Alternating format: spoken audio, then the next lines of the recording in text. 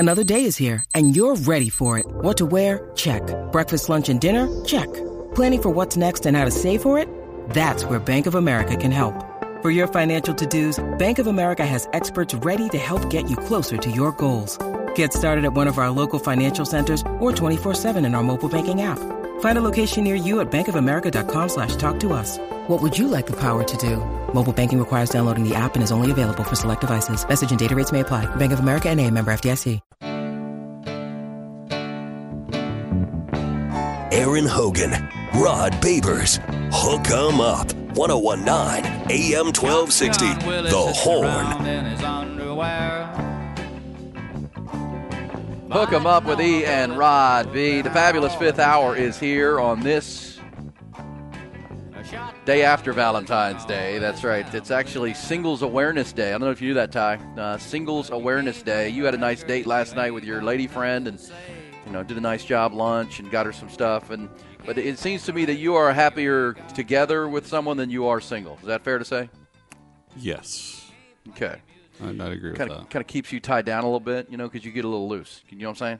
Yeah, I know. The hunt to find a girl is a little too much for me sometimes. Oh, man. So, look, National Singles Awareness Day is always the day after Valentine's Day. It's supposed to celebrate single people. But whoever came up with it, we just had the biggest day of the year for couples, and today is Singles Awareness Day. It's kind of weird to have it right afterwards, kind of like slap in the face a little bit. But it actually has grown into a thing.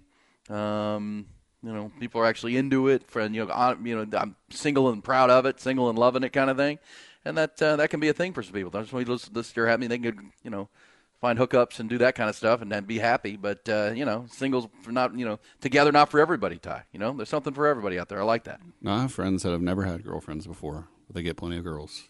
Oh, is that right? Mm-hmm. Never had a girlfriend, like long term? No. Yeah. I actually have a friend who, I've been friends with him since like 5th grade, and he just, in the last 6 months, got his first girlfriend ever. But he's an attractive guy, talks to girls all the time.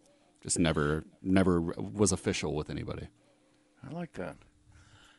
All right. Well, that's to each his own. But hopefully you had a good Valentine's Day. If you're honoring and being a part of National Singles Awareness Day, that could be your thing too. And it's easier to be single. Well, let me ask you this, right, Ty? Is it easier or harder to be single today than it has been?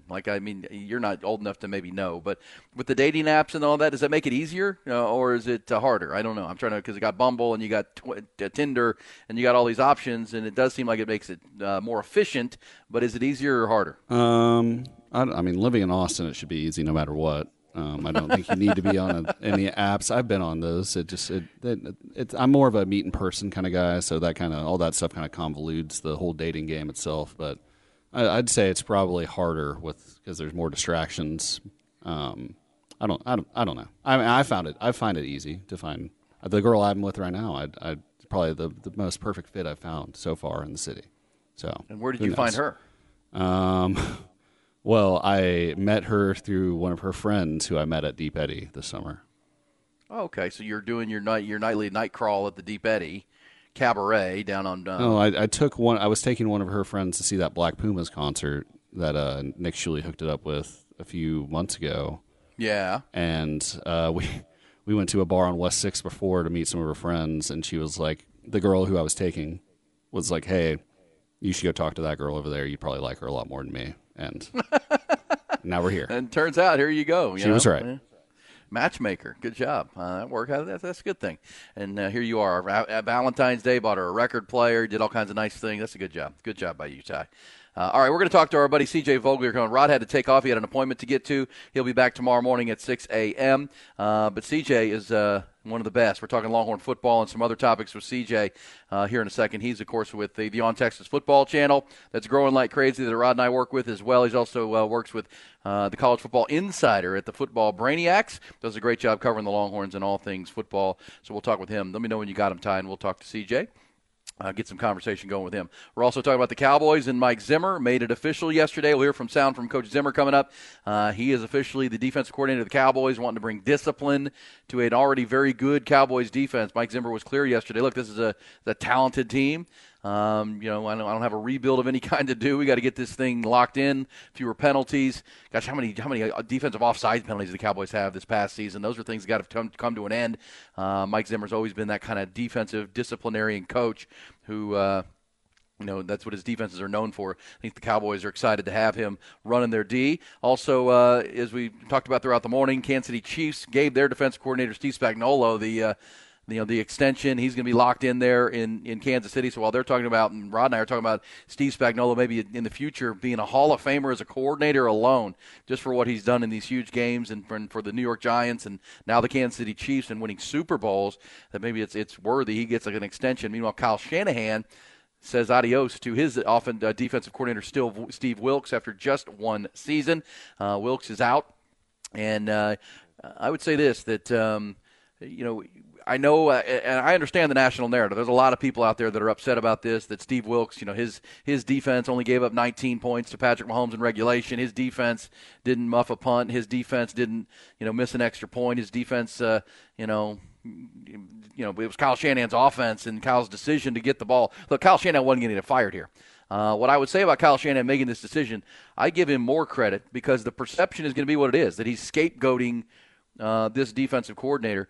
But if you've been listening to this show and listening to Rod's been telling you for the last month or so that even if they win the Super Bowl, the 49ers were likely to make a change at defensive coordinator.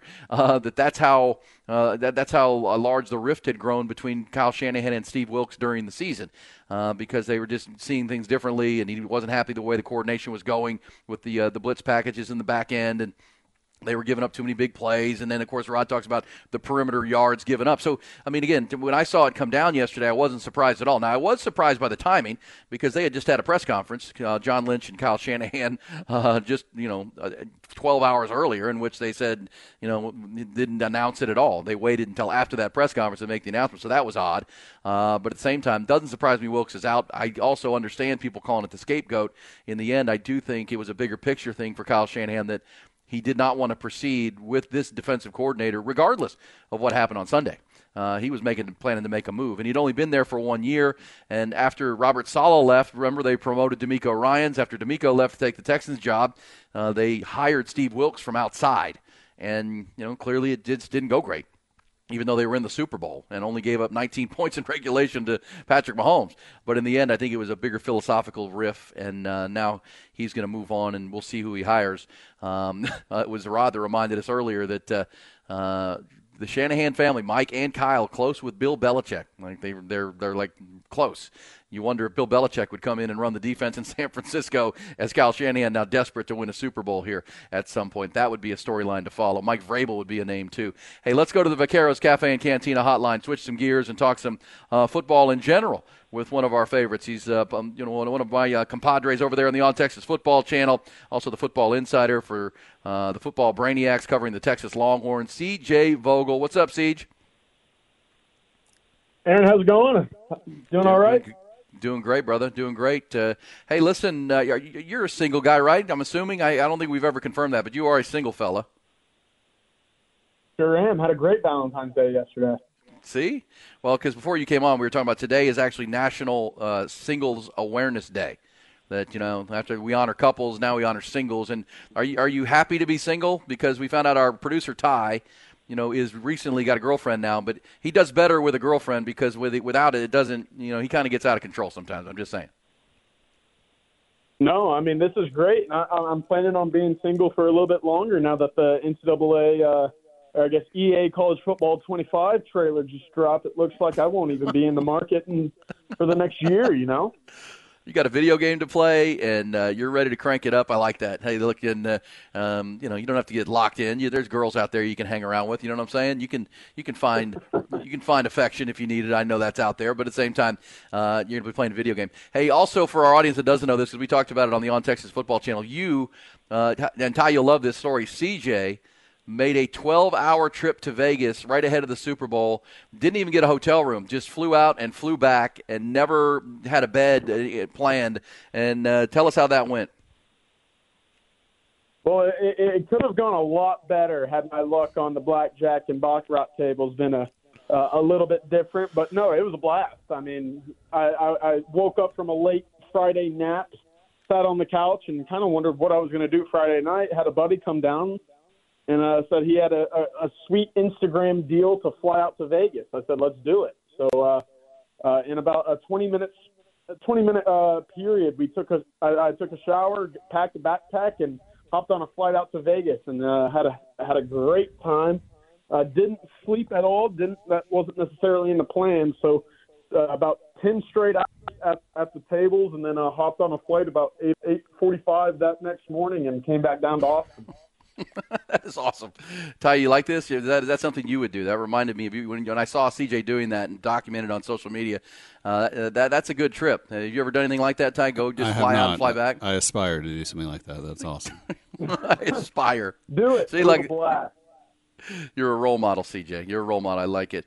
Hey, all right, let's little Texas football. Oh boy, is right. Hey, little Texas football talk. And where we're headed here is obviously the off season now. Longhorns are going through winter workouts. I just saw you retweet a text that or an X that suggests that maybe Colin Simmons, part of this recruiting class, part of these early enrollees, that it's a tweet that says that he's up 20 pounds since the end of his high school career, been working in the weight room. What do you make of that? And the picture is pretty impressive of Colin Simmons and what kind of impact he can have on this Texas defense, even as a freshman, because we know Steve Sarkisian and this staff are not scared of putting young players on the field if they can help them. Yeah, Colin Simmons was obviously one of the most anticipated freshmen to arrive on campus at the turn of the semester. Clearly, he was one of the highest-rated prospects in all of the country. He was the only composite five-star in what ended up being the number 6 ranked class for the Longhorns this past season. But for Simmons, I mean, the question was how quickly would he adapt to the level of college football that Texas is going to play in the SEC. We're clearly seeing it's not going to take him very long. I saw him in Orlando for the Under Armour All-American game. He looked good. He did not perform. He was coming off of an ankle sprain, and as a result, he was probably sitting right around 220, 222 at the time, right at the turn of the calendar at the end of December there. But now we're getting an update about a month and a half away from that time. I saw him in Orlando.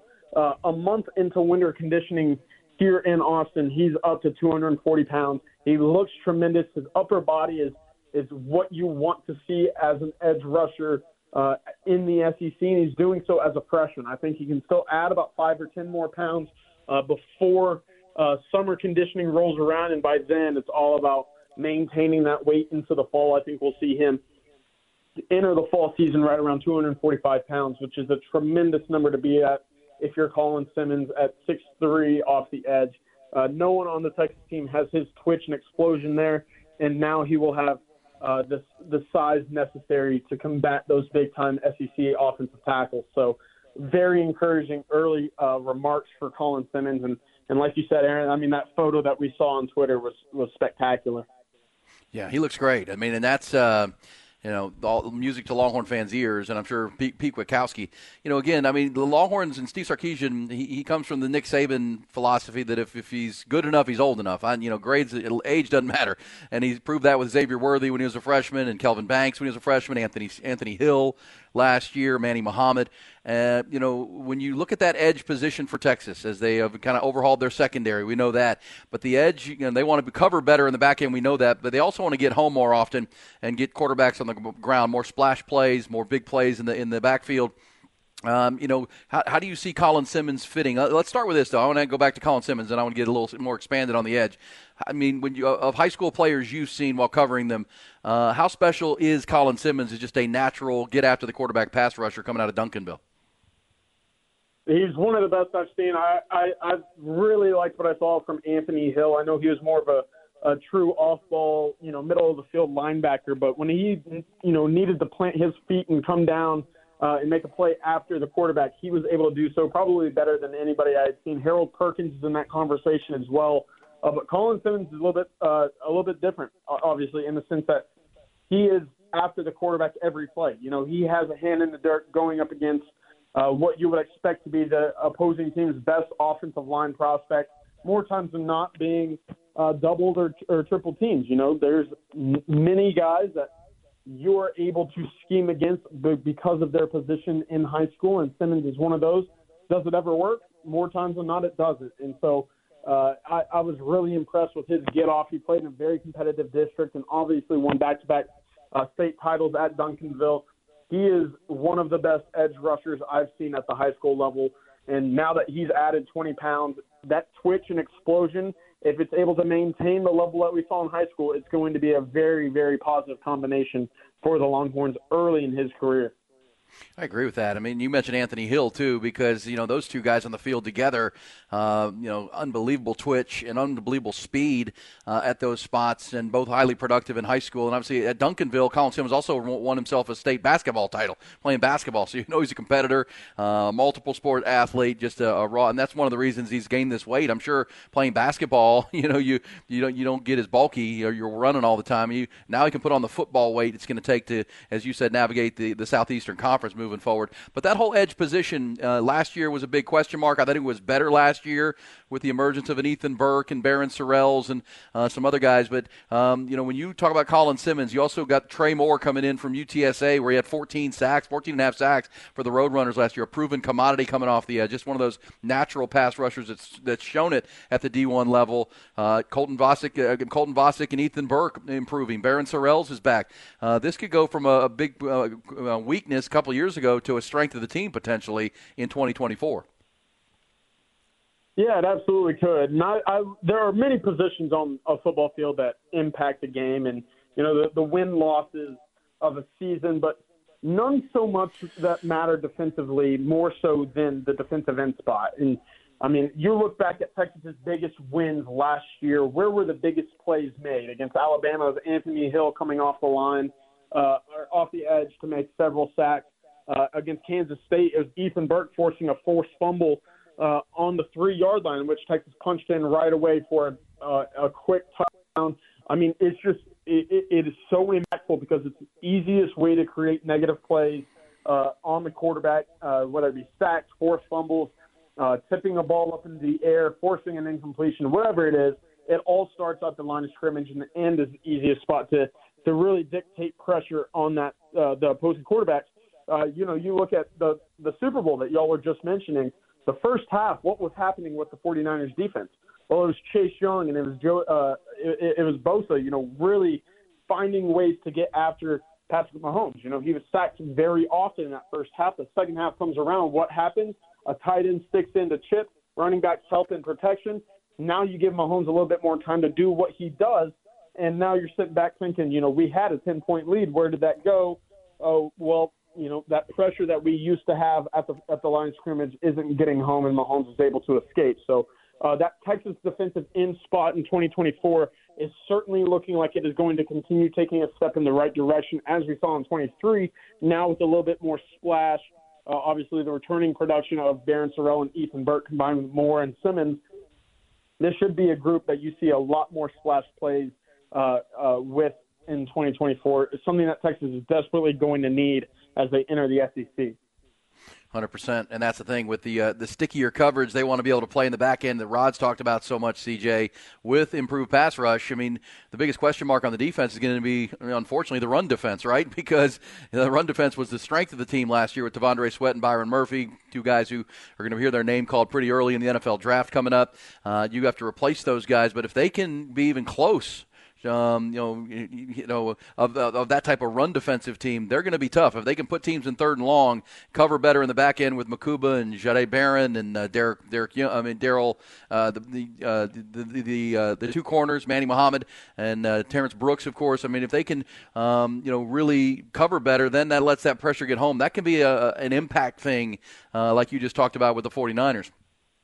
I think that's what the Chiefs do, by the way. The Chiefs do a great job. The Chiefs cover so well. They're so sticky in the back end. That leads to the sacks for Chris Jones, the pressures for Chris Jones, the George Karlaftis, Charles Omenihu before he got hurt. They cover so well. That's why I could see this Longhorn group developing this year and beyond.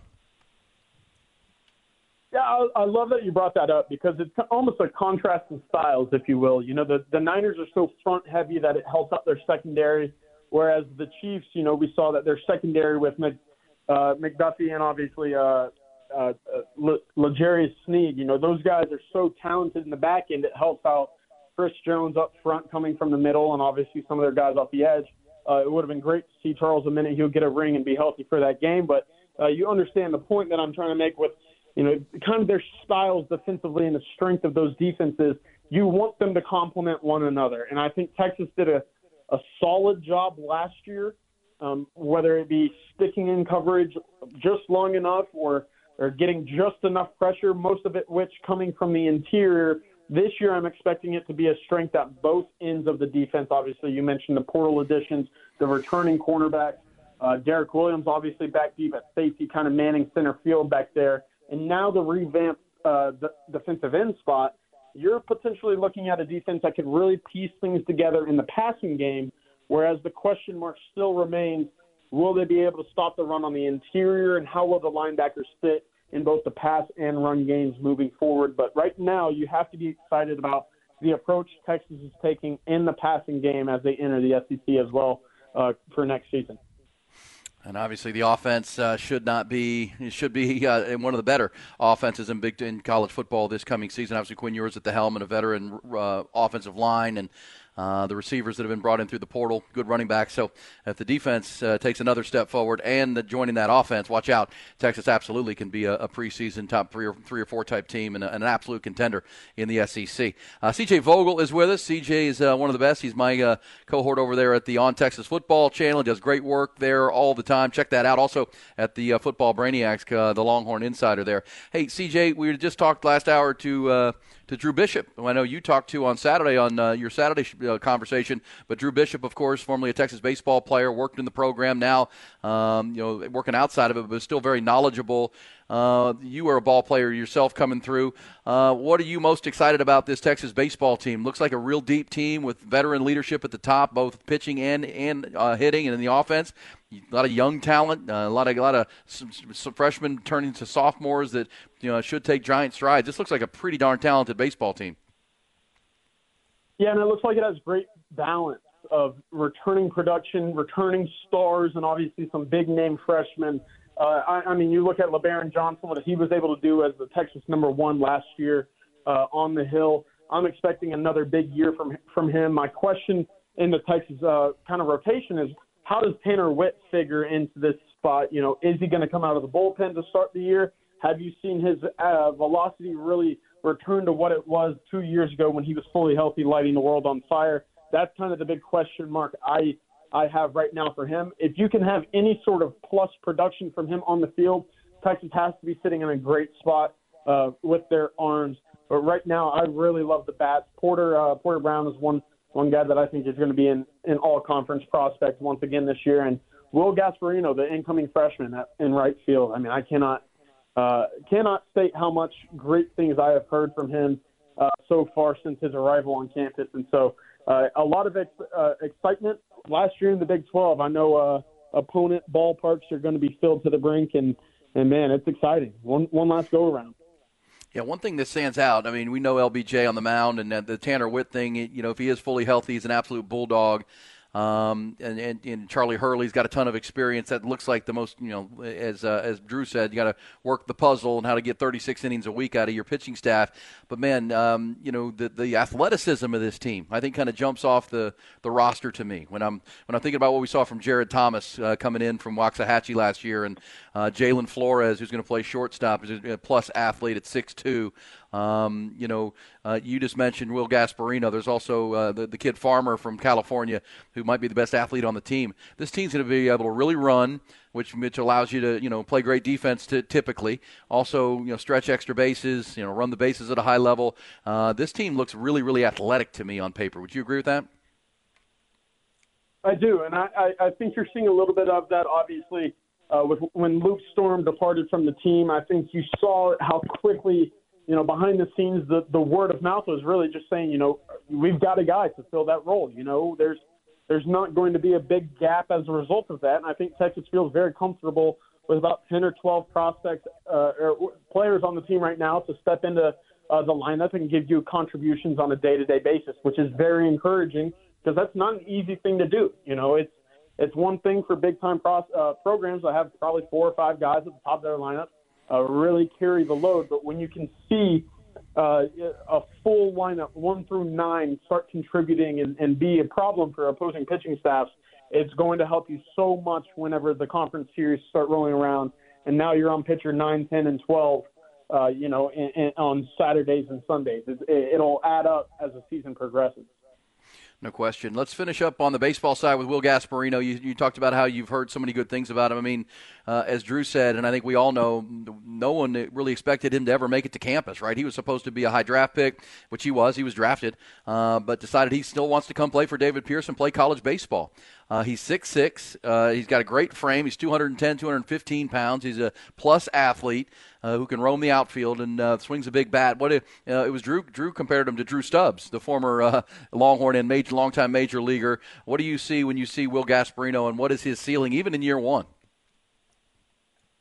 No, I love that comparison. I think it's really encouraging because he has, you hear the five-tool kind of a slogan tossed around many of these top prospects. And for Gasparino, I'm really excited to see his bat combined with what he does in the outfield. Great speed as well. It's kind of rare at Texas. Obviously, you hear about all these great prospects that they get committed to them out of high school, but rarely do you see the top of that class make it to campus as a result of, where they fall in the MLB draft. For Gasparino, I think he's one of those guys that, over the last 10, 15 years, you probably would have seen him signed with a major league program rather than going to college. So I think it's very exciting to get him on the 40 acres, really to just see what he can do in the burnt orange. And so, it's exciting not only for this year, but as you head into the SEC, he figures to be one of those top guys in the entire conference, if not the country, by the time his sophomore and junior seasons roll around. I cannot wait. Really looking forward to seeing what they're able to do in the middle of that lineup right there. And I think he, by the end of the year, could be the best player on this program. That's saying a lot, and just talented players come into this program in a long, long time. As we said with Drew, his father is the director of the minor league system, the director of scouting for the L.A. Dodgers. So he's grown up in a baseball family. He's not intimidated by the scene or the moment. You got to think the Longhorns will open up with San Diego this weekend. That'll be Friday, Saturday, and Sunday.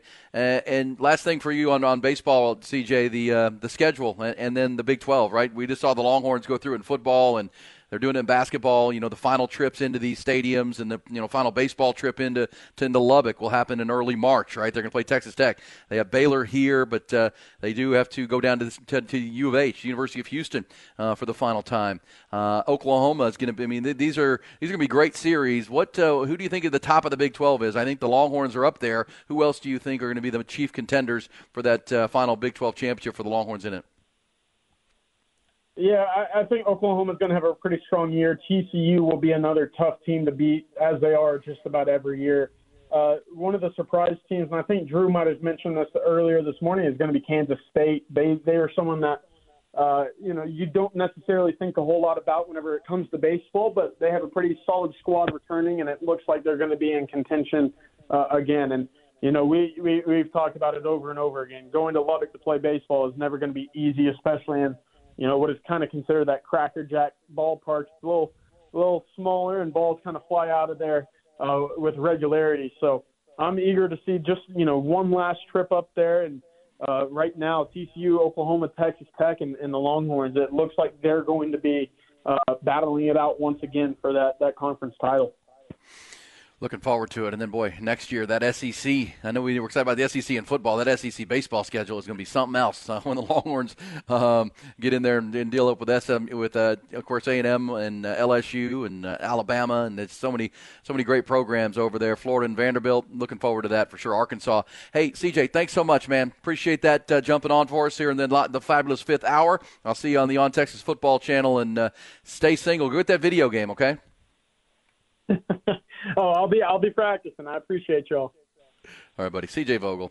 Yeah, there it is. As he mentioned to start that conversation, EA Sports has just dropped the trailer for the coming this summer, the full reveal in May, College Football 25, which, Ty, you're a big video game guy too, right? Are you excited about that? I am. Getting a lot of text this morning about it. A lot of text this morning. All right, we'll come back. We roll all the way to 11 o'clock here in the fabulous fifth hour. Hook 'em up with Ian Ross. Aaron Hogan, Rod Babers, Hook 'em Up, 1019 AM 1260, The Horn. All right, time for a little Butts Poppin' as we get you ready for a busy Thursday night. Not the busiest, but we're heading to the baseball all-star break. Basketball all-star break. We got baseball on the brain and starting up, of course, with the conversation with Drew Bishop this morning. Also, C.J. Vogel is with us to talk some Texas baseball. I know a lot of Longhorn fans excited to get out to the Dish this weekend. Occupy Left Field will be cranking, and they'll be ready for San Diego this weekend. Ty, you're going to try to get out to a baseball game this weekend to open up the year? We'll see. I got two of my friends have birthdays this weekend, so I think I'm going to be wrapped up, treating them nicely all weekend. It seems like that's a good friend that you are of your buds. I mean, birthdays are good. It's still your age. When you're in your mid-20s, they still matter. Once you get to my age, they really don't. Well, one of these people is a girl, so she's going to the max. She's one of my top 3 best friends probably, but I've known her for a long time. But she loves her birthday. She's been talking about this day for the last, I think, 6 months. Every time I see her. Birthday week kind of deal. All right, well, there you go. So you've got the Longhorns. You also have Texas State in action this weekend. They'll be playing Youngstown State down there at Bobcat Ballpark for Coach Trout. So they'll be cranking it up. Always good to have some baseball. Now that football season is in the rear view, but, gosh, we know football season never ends. I wanted to revisit the Cowboys conversation with Mike Zimmer. Can we hear this piece of audio, Ty? Mike Zimmer had a press conference yesterday, or was introduced by the Cowboys. He was sitting next to Mike McCarthy, who's the head coach and offensive coordinator. But like Mike Zimmer at 67 years old, this is the new brain trust of the Cowboys. And here's Mike Zimmer talking. Well, hear the question, because a lot of people were wondering why the contract, or at least Mike Zimmer becoming the new defensive coordinator in Dallas, seemed like it was agreed to last Thursday. A week ago today out in Vegas, that the NFL honors is when the news broke that it was official, but nothing became officially official until like Monday or Tuesday, and that led people to wondering if there was some haggling going on. And then Rex Ryan got involved and had his comments about he doesn't think it's a done deal and he'd still like to be considered for that post. So here is Mike Zimmer being asked about that, and pretty logical explanation. Talk about the process of getting this job and everything. Just I think reports started coming out on Thursday that things were closed. Just what were these last few days like for you in closing the deal, and kind of what happened there? Yeah, well, my daughter who lives with me was throwing up for 3 days, and she got me sick. So I was in bed for a couple days, and then the Super Bowl was going on. So, we kind of really just slow played it and kind of went from there. So it wasn't any intense negotiations or anything like that. I knew I wanted to be here. I knew they wanted me to be here. And I was told by, somebody calling for a job. It really was. Yeah, it really was.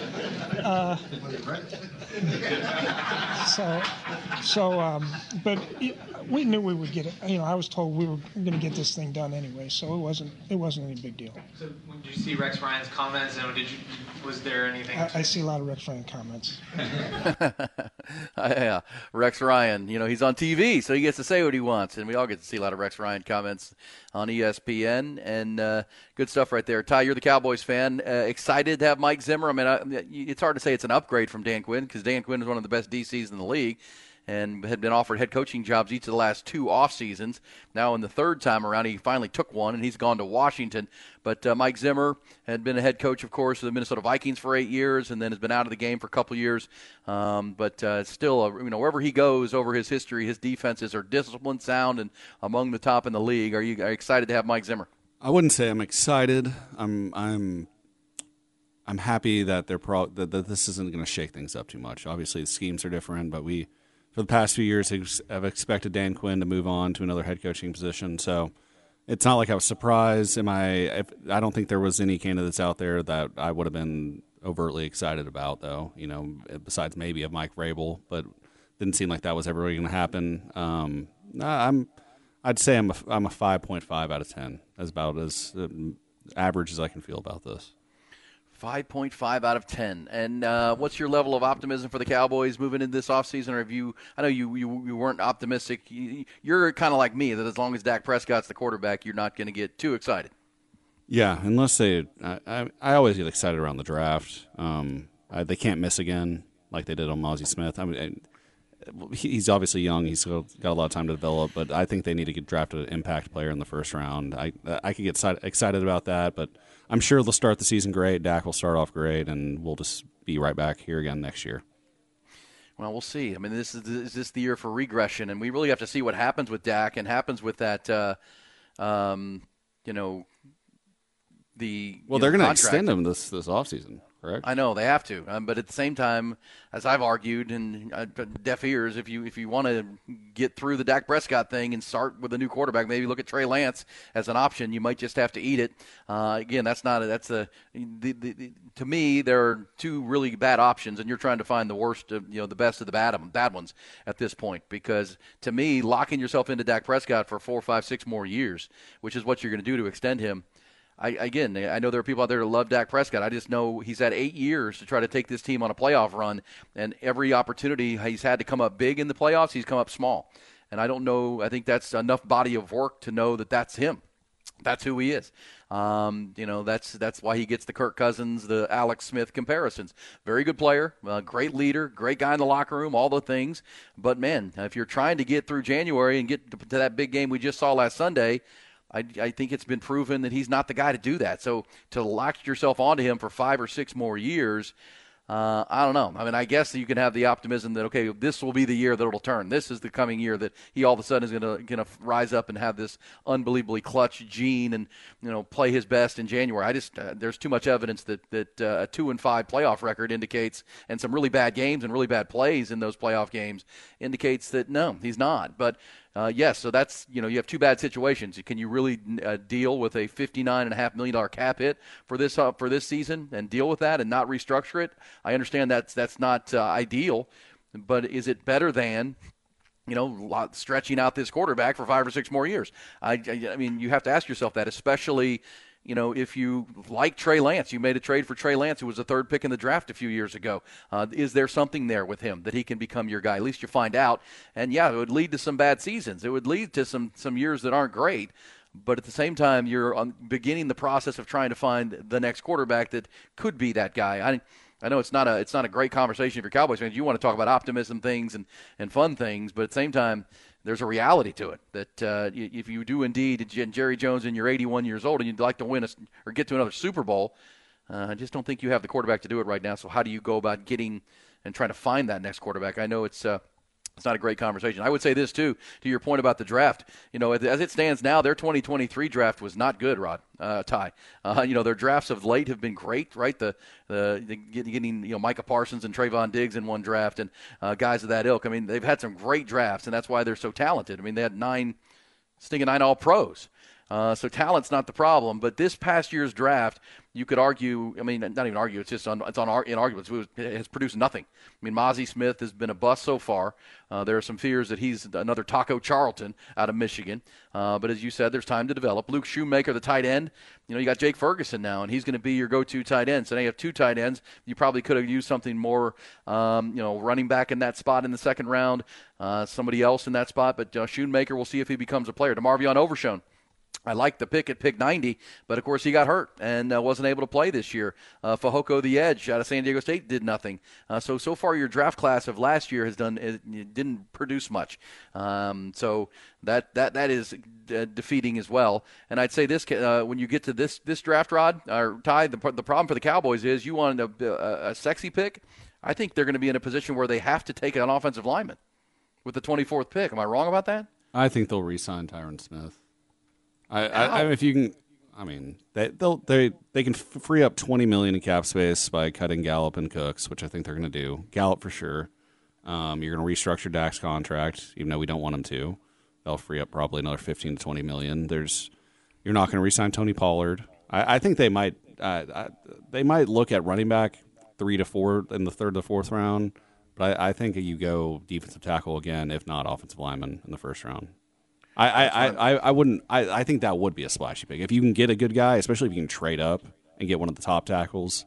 Go for it, but don't draft an offensive lineman because you need to draft an offensive lineman. Yeah, I mean they did it a couple years ago with Tyler Smith out of Tulsa. Yeah, that worked out though. That was looked at like a reach at the time, and he was probably one of the best offensive linemen in that class.